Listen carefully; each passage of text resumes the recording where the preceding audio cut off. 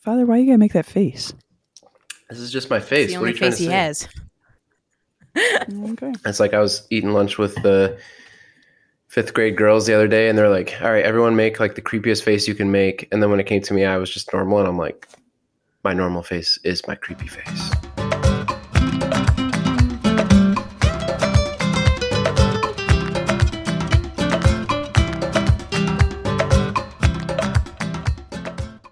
Mary Kate. Hi, everybody. Welcome back. Hola.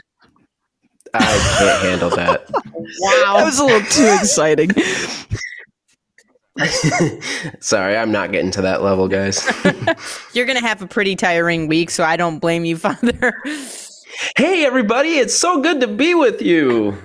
That just drained all my energy. I got to walk away now. You wasted all your energy Oh, boy. on that little statement. Well, hopefully it was worth it. Good luck on Saturday night.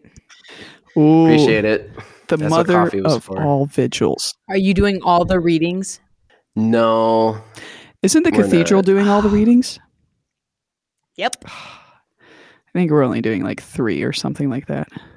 Jason's also singing the Exalted. Oh, yes. Oh, that's my Nice. favorite. If It's awesome. so, listeners, if you've never went to an Easter vigil and you've never heard the Exalted, YouTube it and listen to it. It is fantastic. But be prepared. It's probably 10 to 12 minutes long. But it's totally worth it. The beautiful Eucharistic imagery and just Christ bursting forth from the prison gates. And then it talks about the Easter candle made by working bees and the melting wax and just, okay, I'm going to contain my liturgy. I'm going to stop talking now.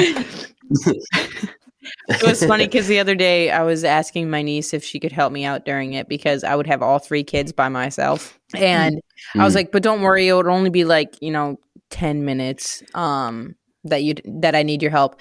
And Jason goes, not if I sing it really fast, like exalt, let them exalt the host of heaven. He better not do that. He better He won't. exalt. We have a let couple them here at- exalt. Okay, sorry. I'm done. We have a couple here at the parish, and the mom helps out as a cantor every once in a while. And it's funny because they've got 2 little ones. And so dad's there with the 2 little ones, and mom will be up there singing. And the little girl's like, Mom, Mom. It's kind of funny. I think that's beautiful, though, because it just shows like the It beauty is. of the growing church. Absolutely. The church ain't crying. Exactly. The church is dying. Exactly. Anyways, so we're going to jump into the topic Before we get too distracted. Yeah. because I'm still thinking about the Easter Vigil. I'm still thinking about the Exalted and the fire. And okay, I'm done. Okay. I'm done. Anyway, The so topic. the distraction, literally this leads into the topic. We're going to be talking about distractions in prayer. This has been something during Lent, hasn't necessarily been a focus of mine for my Lenten penance and practices, but the Lord has just kind of made me a little bit more aware of how much I really do get distracted in prayer. And I know I'm not the only one. We all can get distracted. We all can get distracted in just our everyday lives. But I want to specifically talk about prayer because I do think this is a topic that a lot of people wonder, but they're not entirely sure how to overcome it or if they should overcome it. If this is just who we are, right? And we don't have to worry about trying to fight against some of the temptations. And I think we can talk about, I know Father had put together an article with some thoughts, and I don't know if this is in his article or not, but maybe at some point we can talk about how Satan sometimes can cause the distractions, and then sometimes it's the Holy Spirit like placing on our hearts something that needs prayer that we could view as a distraction. But really when it's the Holy Spirit calling attention to something that we should be praying for or someone we should be praying for. So these are just some of the things that have kind of been floating through my mind throughout this Lenten season. And just wanted to hear some of your thoughts before we kind of really dive into it. So I'll open it up to you guys. Yeah, I mean, like you said, this is an experience that no one is immune from, right? We all experience we want to go to the chapel and maybe pray for 10 minutes, maybe pray for an hour. And before long, we notice that we're thinking about where we're going to have for dinner that night, or we're counting the bricks that are around the church wall, right? And it's like, oh, sorry, nope, I got to be focused. And then all of a sudden, we get distracted again. And then I think we can get discouraged and start to think, well, then maybe prayer just isn't for me, right? And I think that's the biggest challenge that comes up with distractions, is not so much the distractions themselves, but the discouragement that comes with it. So I'm looking forward to talking about what it is that, just like you said, I put this article together because I'm working with a group of guys who we've been praying at least 20 minutes. The goal has been an hour every day for the last 90 days. And when they mentioned the challenges with distractions, I kind of put this article together of, I think, like 4 things to keep in mind based on what it is that the Catechism and Scripture and some other spiritual authors have said about the topic. So I'm excited to dive in because it's applicable to, all of us who have ever tried to devote some time and focus to prayer. Don't die, Mary Kate. Wrong too. Well, I was going to ask if you had something to say. You good? Obviously I did. No. I would say, especially as a mom to a bunch of little kids, distraction in prayer can be a big challenge, especially during the sacrifice of the Mass. And so it's something that I heard once, is that when you have those distractions, incorporate them into your prayer. And so usually when I'm at the Mass and I'm distracted by the little ones, I'll say, okay, God, I'm here. I'm offering myself to you, and I'm offering them to you as well. And so that's something that I find helpful.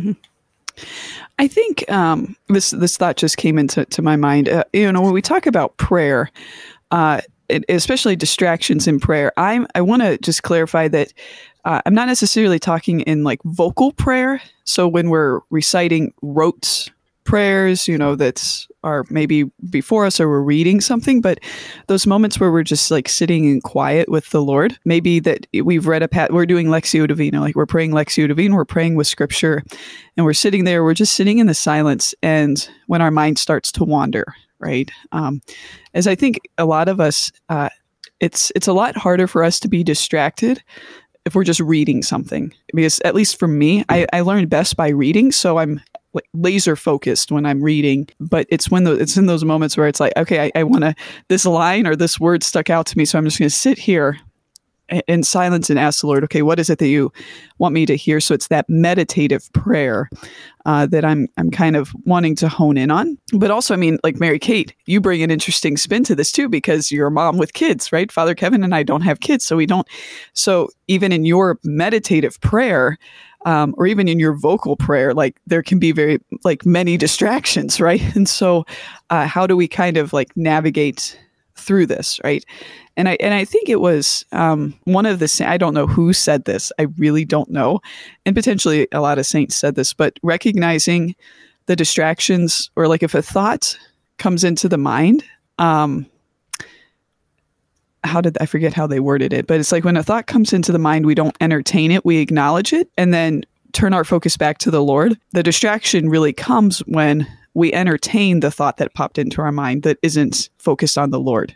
Does that make sense? Kind of like, I don't know, Father, if you had anything kind of reflected on that, but how do we truly practice the presence of God and really keep our minds and our hearts focused on Him? Recognizing that when we sit down to pray, like we will get distracted. And maybe that's something that we could talk about as like, well, maybe we go into prayer knowing that we will be distracted, like kind of preparing ourselves. So, but yeah, Father, go ahead. Sure. Maybe, an idea I had is if maybe I just go point by point of the 4 points that I talked about, which you're kind of covering all 4 of the points, but maybe if I just kind of break it down piece by piece, we can kind of talk about pretty much what you've just said, but just go for section by section. So, so the first thing that I wrote in this article based on some of the reading that I did and just thinking about my own experience, I think the first main point I would want to emphasize is that the Lord knows that we have a fallen, weakened nature, with various limitations, right? We can think back to the letter to the Hebrews where it says we do not have a high priest who is unable to sympathize with our weaknesses. So I think it's important to remember that God does not place an unrealistic expectation on us. He knows that we have a fallen, weakened nature, that we can't have laser beam focus for the full hour. So it's not like he's just up there going, come on, it's been this long and you still aren't like this monk who's levitating in Tibet, right? Like we can think like that's what I'm supposed to be by now.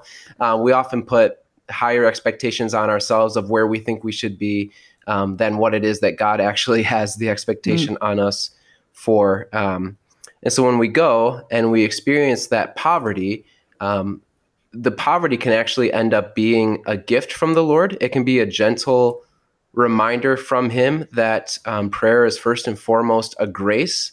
It's not something that we earn. St. Paul says in his letter to the Romans, the Spirit too comes to the aid of our weakness, for we do not know how to pray as we ought.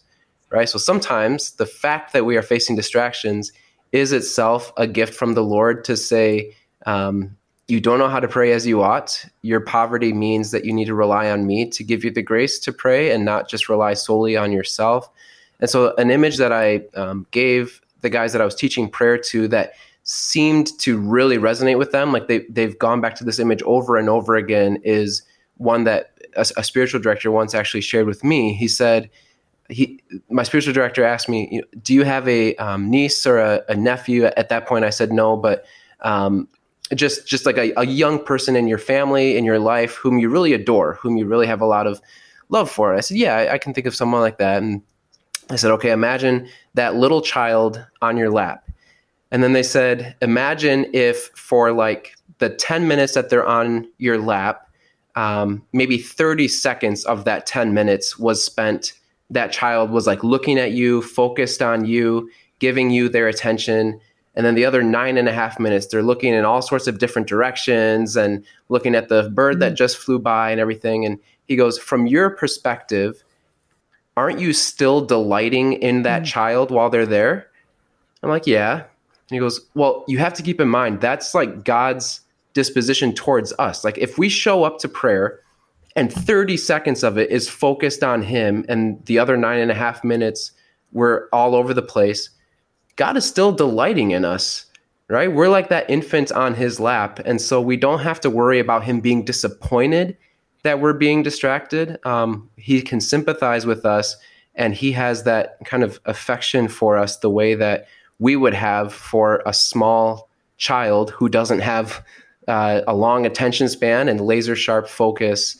So I think that's just an important image to keep in mind when we talk about this experience, that the Lord delights in us, even in the midst of those experiences of having distractions. So I'll pause there to see if you have any follow-up. Yeah, the first thing that came is I've been doing some articles recently on just our identity lies, some like the lies that we believe about our identity, and something that keeps coming to mind. And this is something Bishop Gruss said, because I've been watching his videos that he did, I think last year during Lent, on like finding our true identity, and just that we're the masterpiece of God, like we're the apple of his eye, that he truly delights in us.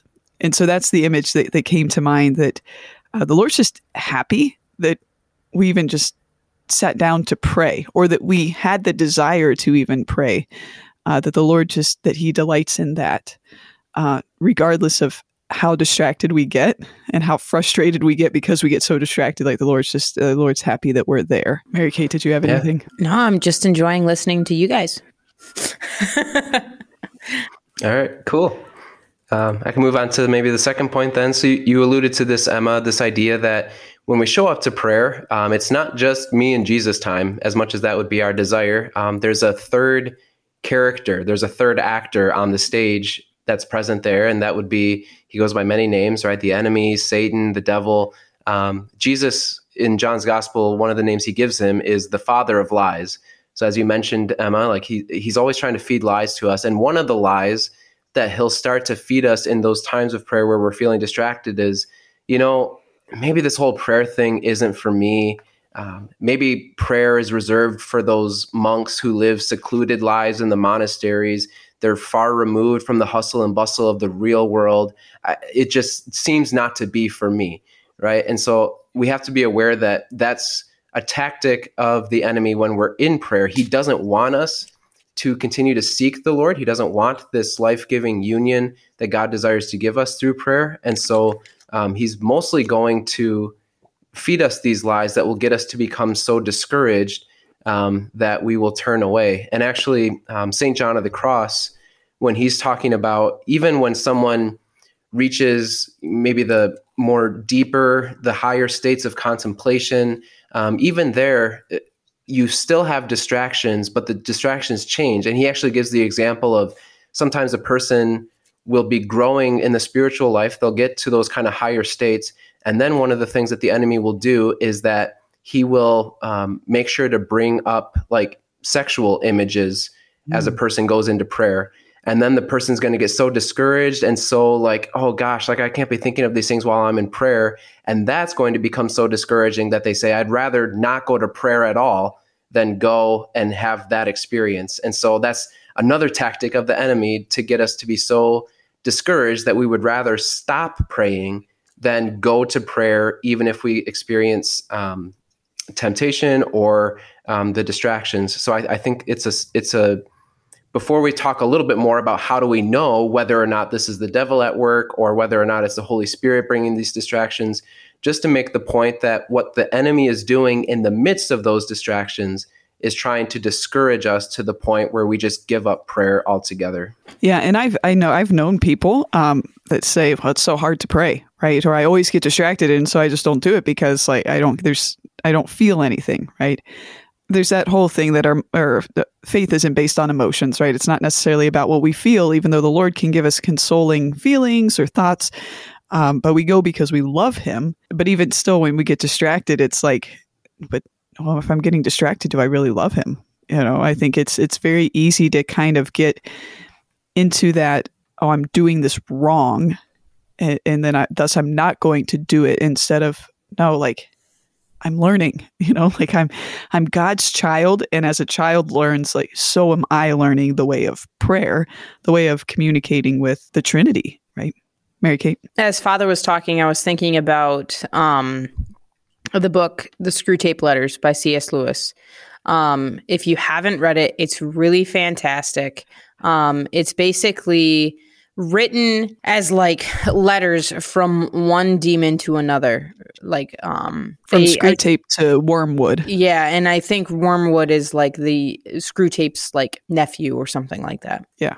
I'm actually currently reading it. It's fantastic. And it shows you, it basically shows you how the enemy attacks you and how you could, let's say you go to mass and you're like, wow, that lady has a massive hat on or something like that. That's how he's going to attack you with that kind of distraction and whatnot. So that's a really good resource if you're trying to overcome these distractions. But another thing I thought about too, as we were talking, was prayer is supposed to be a conversation with God. And we have to, I think we often forget that, because if we think of it in that way, I think we wouldn't become as distracted by the things that the devil tries to throw our way. Because do we get distracted in our regular conversations with our friends and whatnot? And so I think that's important to note, is that we have to think of it as a conversation with our best friend. Can I just, this sounds very academic of me, but I'm just going to read the definition of prayer from the Catechism of the Catholic Church. And it's, I think we make prayer out to be harder than what it really is, because this is what prayer says in the Catechism: the elevation of the mind and heart to God in praise of his glory. Okay, continues. A petition made to God for some desired good. So we're asking God for certain things, which it's like, I mean, the Lord takes delight when we ask him for things too, right? We're called to praise him, but he takes delight when he hears his children ask for things, even though he already knows, right? But to hear it from our mouths, or in thanksgiving for a good received. How often do we thank the Lord simply for the gift of life, right? or just some little things, right?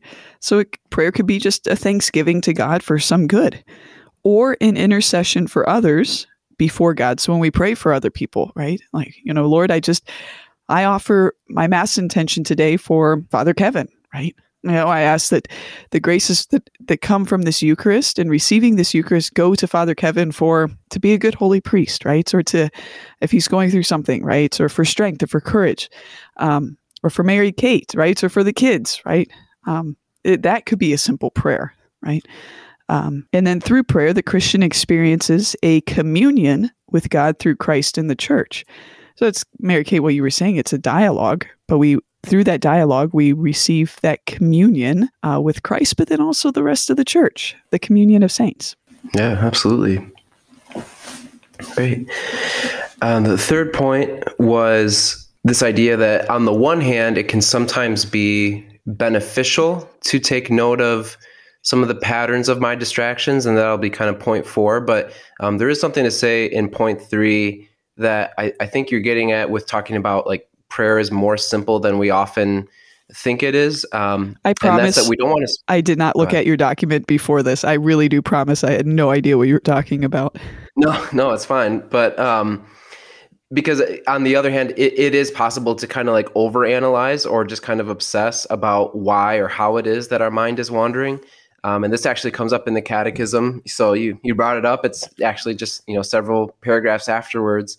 The Catechism also says that the habitual difficulty in prayer is distraction. Okay, so this isn't just our own experience, our own intuition. Like this is the Catechism of the Catholic Church saying, oh, by the way, like the perpetual distraction in prayer is distraction. And then it says to set about hunting down distractions would be to fall into their trap, when all that is necessary is to turn back to our heart.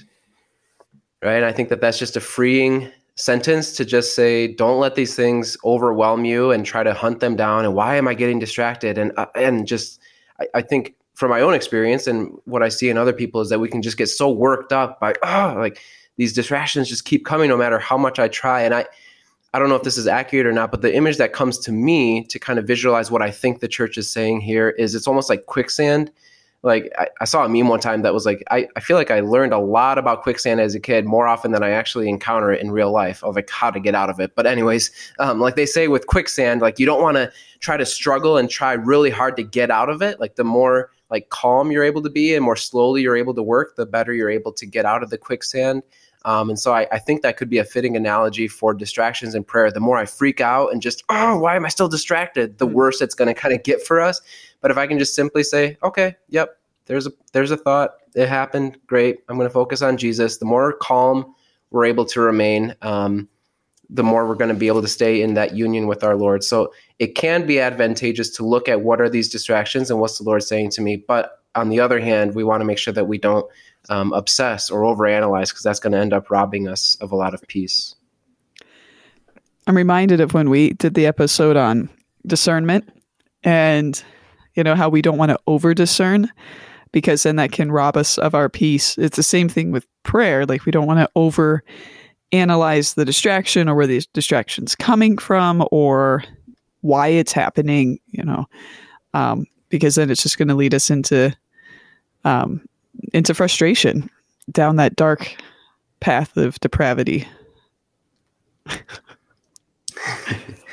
That's right. That was a season 1 episode or reference for those of you who don't know. That was seasoned. We're able to make references of ourselves. That was my very first episode. That's right. Wow. That's right. Mary Kate, did you have any thoughts on what he shared? No, not really. I mean, I completely agree with everything that he said. So the last point that I said in here, which is definitely not necessarily the last point to say on distractions in prayer in general, just the last thing that I had to say was to talk about the benefits that there can be to being able to observe and notice if there are certain patterns of what it is that seems to be distracting me. So sometimes, it can be as immediate as someone just dropped all their books and that is distracting. Or, oh my gosh, there used to be this chapel that I would pray in, and no matter what day, no matter what time of day I would go, there would be this lady who, God bless her heart, I pray he abundantly blesses her life, but the way that she prayed the rosary almost gave me an aneurysm, because not only would she like whisper it out loud where you might as well say it out loud, lady, like we can all hear you. But then every like breath that she took, she was basically slamming the rosary against the pew in front of her. And it's like, how can you possibly focus when that's going on? Okay. So it's like, there's certain distractions like that you have to be, again, like one of those Tibetan monks levitating out in the mountains to be able to not get distracted by that. But for the other things that maybe are a little bit more recurring, they're not quite the like immediate distractions like that. I think, at least from my experience, and maybe this would be the experience of most other people, is that whenever I take notice of what tend to be my main distractions in prayer, it always tends to revolve around either my past or my future, right? Either people are constantly looking back on conversations that they've had and like replaying it in their mind, and maybe in a judgmental way on themselves, thinking like, oh, I should have said or done that differently. And they're constantly replaying the past, or they're dwelling in shame over things from their past. Or what my temptation tends to be is more future things. I'm trying to plan for the future, and okay, I've got that meeting coming up, and am I ready for it? And I've got this mass, what am I going to preach on? And I'm always thinking about the future and trying to plan all the details that are coming my way for the future. And that's my distraction. Well, if I begin to notice that's the pattern, then what I think could be happening there is that the Lord is revealing that to say, hey, maybe you're dwelling too much on your past, you're dwelling too much on the future, and it's robbing you of being able to just be here in the present moment with me.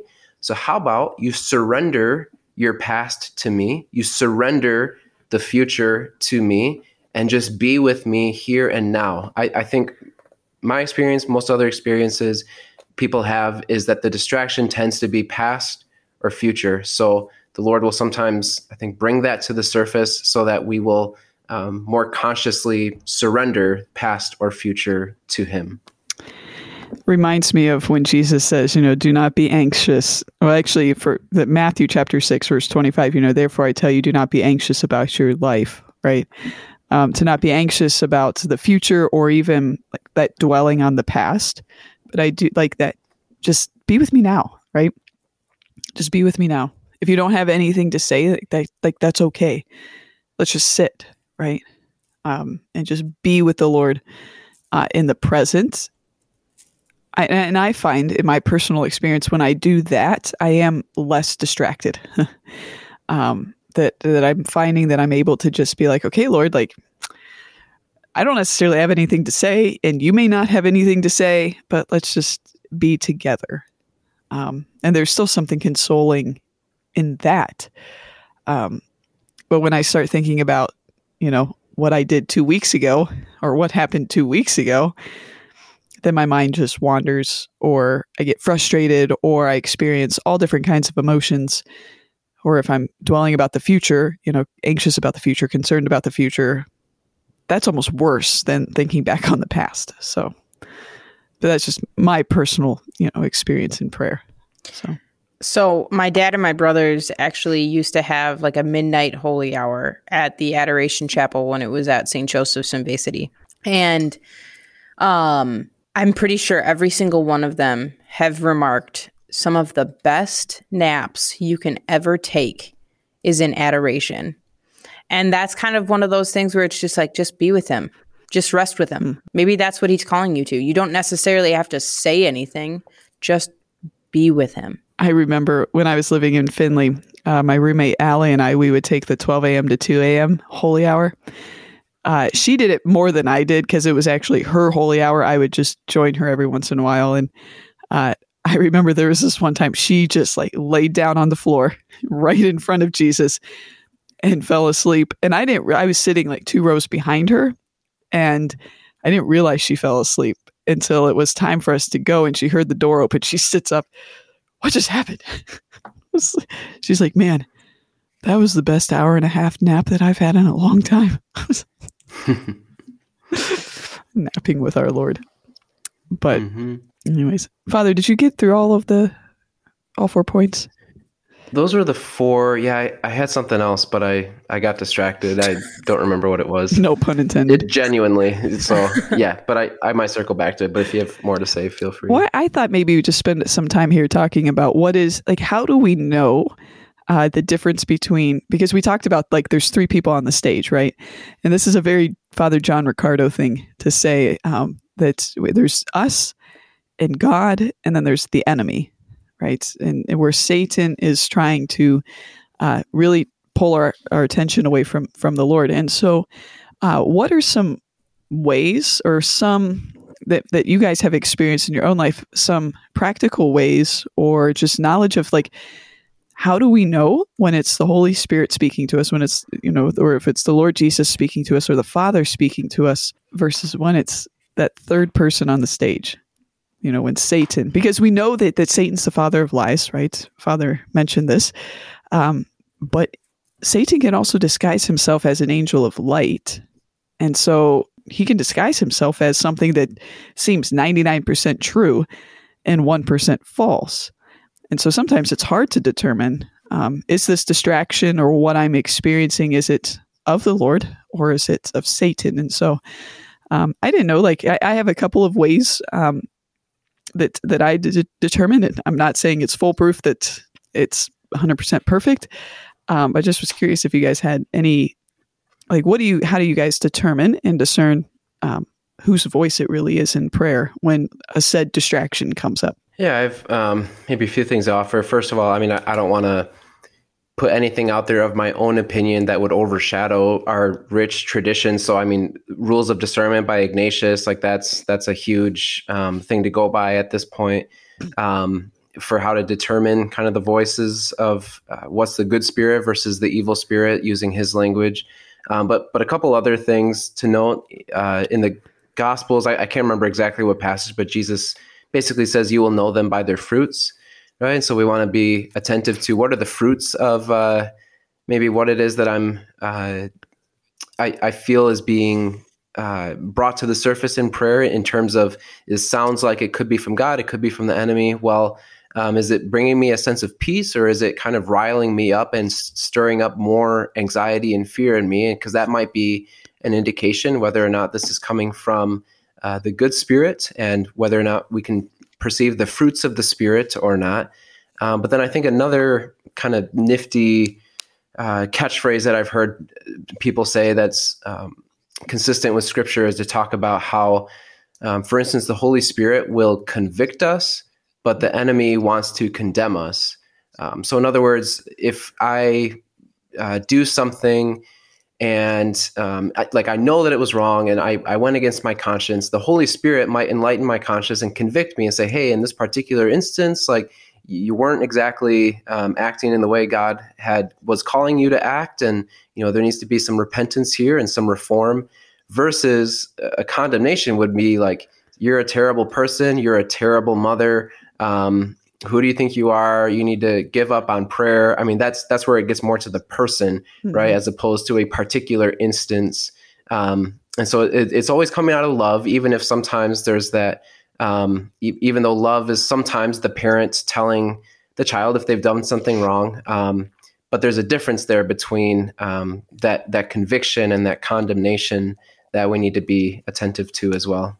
Mary Kate, do you have anything?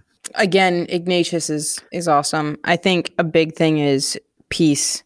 If you're feeling at peace with it, then you know that that's coming from the good spirit. If you don't feel at peace, then you need to cast it away, type thing.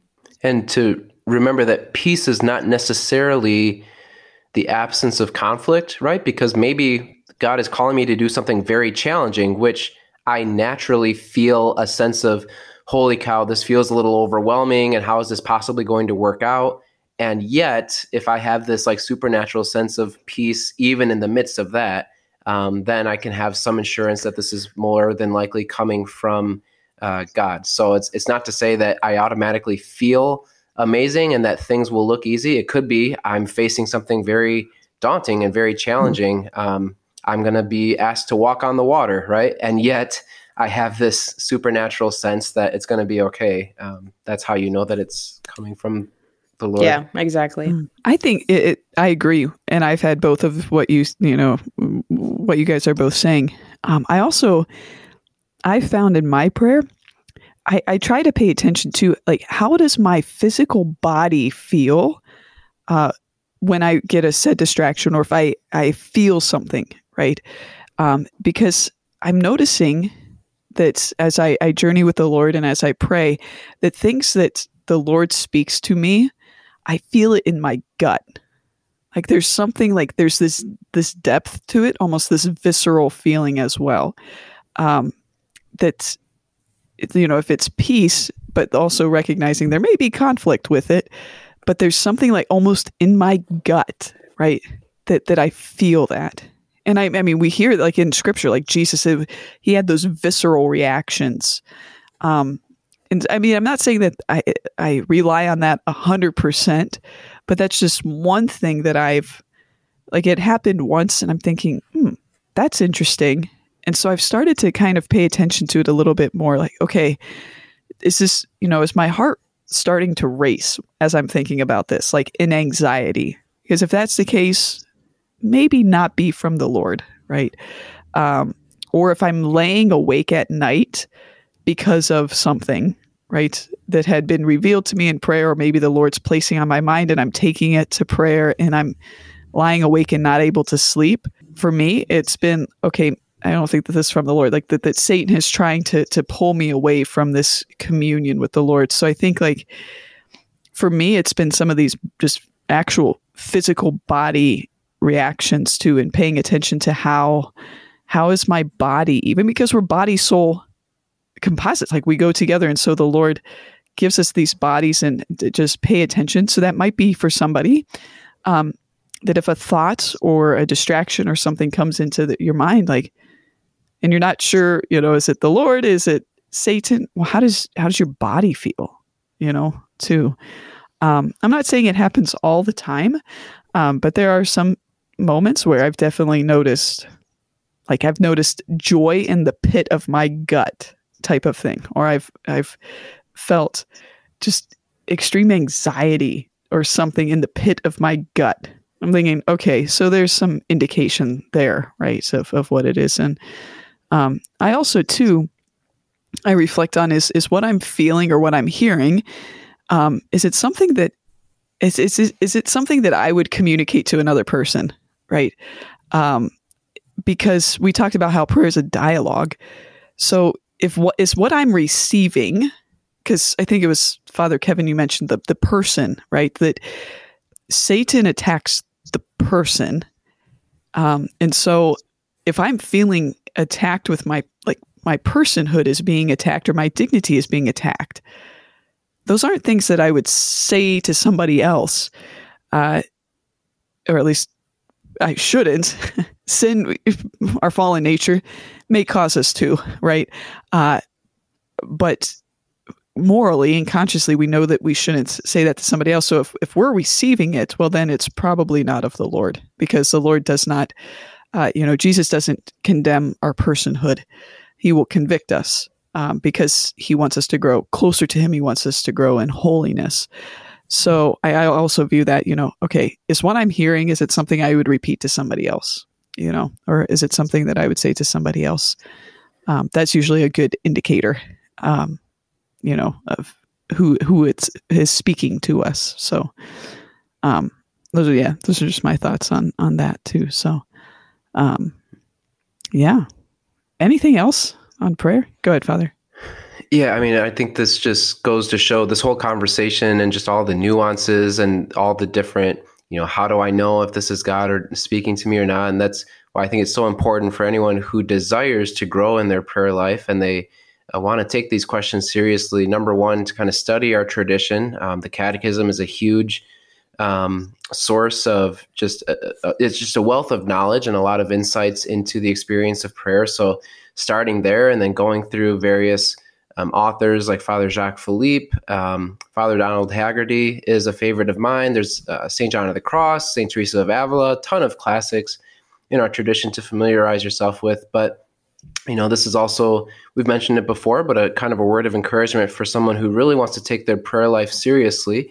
to consider having a spiritual director as well, to be that outside perspective.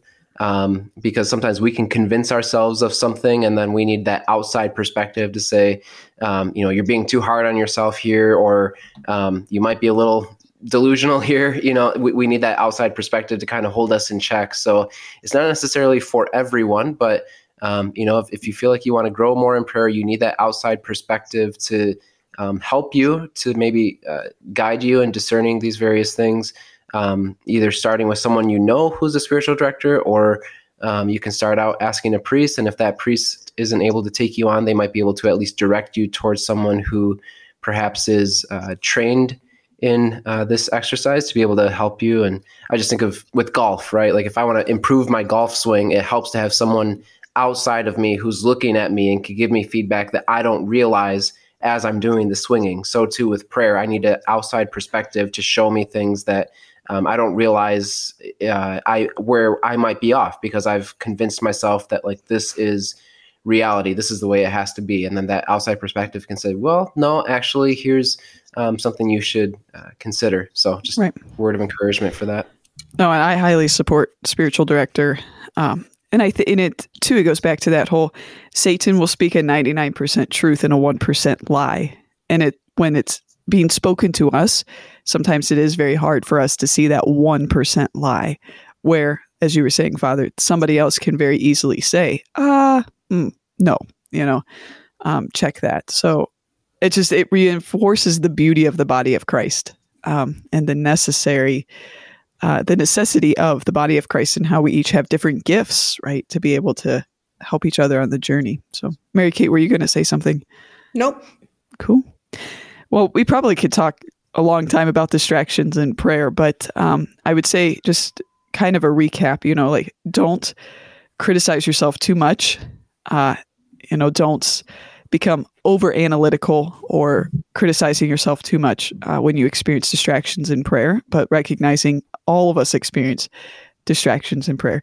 Even people monks and religious that have been 50, 60 years in vows, living this life, I guarantee you a lot of them would say, if not all of them, oh yeah, I experienced that. They may be far lesser than what we would, but still there. But they've never given up. And that's the thing, right? Is just don't get discouraged. So you throw in the towel. Yeah. Right. Continue to keep going, which is the whole Christian life, right? We fall down, we get back up again, right? It's the beauty of the sacrament of reconciliation. So don't get distracted. Also recognizing that the Holy Spirit convicts and not condemn, right? Go ahead. One thing I forget, you said something there that just triggered something. I would just say from a priest perspective, as a priest who hears confessions, distractions in prayer, you have to be very careful about bringing that to confession and thinking that that's a sin.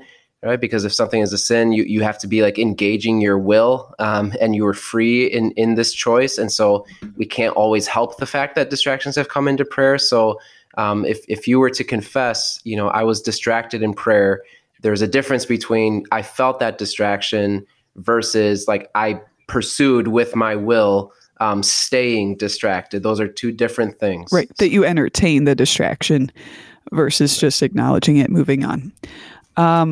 So those two. What were the other couple of things? Don't overanalyze, don't critique. Holy Spirit convicts, not condemns. You're a little baby on God the Father's lap. Yes. Just let him delight in you. Yes, you are the apple. You are the masterpiece. You are, delight in the Lord. And then the fourth one. What was the fourth one? Or did I combine two? I can't remember. I did these out of order. The actual 4 points. First, okay. The Lord knows our weaknesses. He's sympathetic to that. Second one, the enemy wants to discourage us through the distractions. The third one, don't overanalyze. It's like quicksand. The fourth one, it can be helpful to notice the patterns because perhaps it's revealing we're dwelling in the past or the present, and we need to surrender that and be, or we're dwelling in the past or the future, and we need to surrender it to stay in the present. There you go. I tried to summarize them up, and then I was getting all mixed up. So.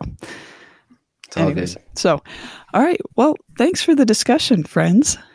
This was great. And it was good. Yeah. We didn't plan this one at all. We really just said, oh, this is what we're going to talk about. And we went for it.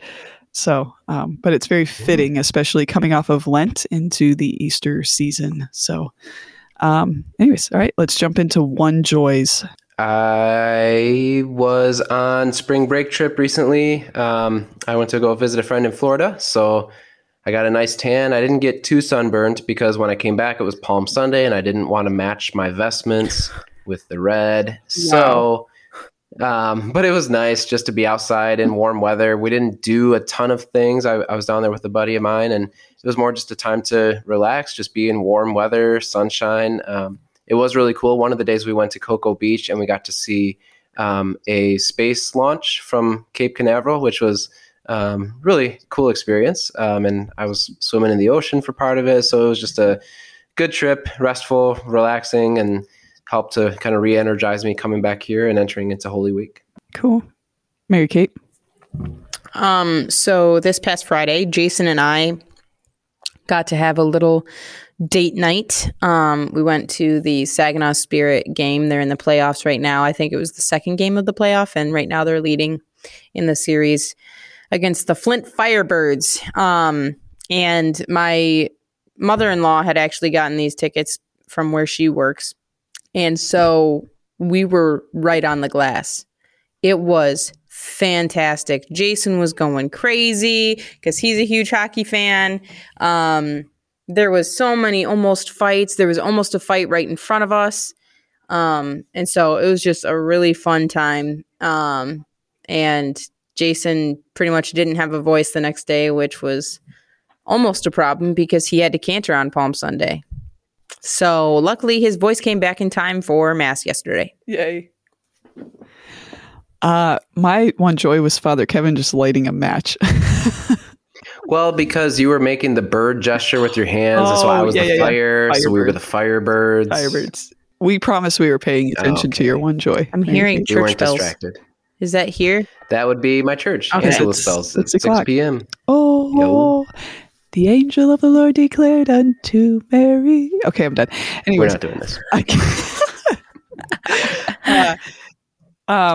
My one joy was after the day that Mary Kate and Jason moved into their house, we went over. So it was the Solemnity of the Annunciation. So me and our friend Colleen went over and we christened the house.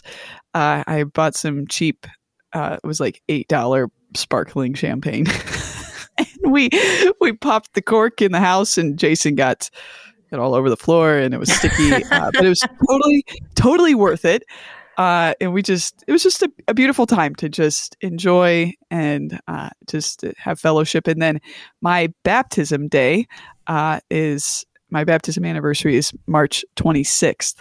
So it was just kind of 2 days of so it was the vigil time. So we were still celebrating the solemnity, but then also it was a little bit of a beginning celebration for my baptism, which was, I hold that day so special in my heart.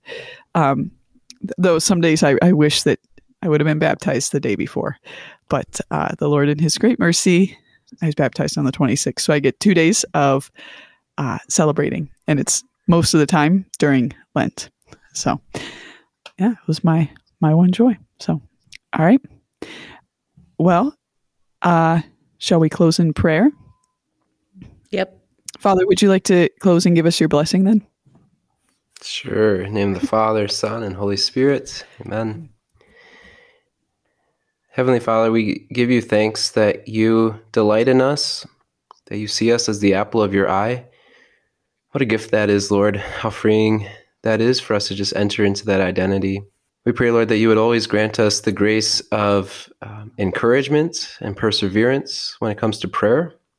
May we not be overwhelmed or discouraged by distractions that we face, but time and time again, simply surrender ourselves to you in our poverty, asking that you would help us, that you would teach us, that you would guide us in growing in deeper union with you. We ask all this through Christ our Lord. Amen. Amen. The Lord be with you. And with your spirit. May Almighty God bless you, the Father, and the Son, and the Holy Spirit. Amen. Amen. Amen. All right. Thanks, Father. All right. Friends, good to see you as always. Yep. Take care. All right. See ya. God bless everyone. See ya.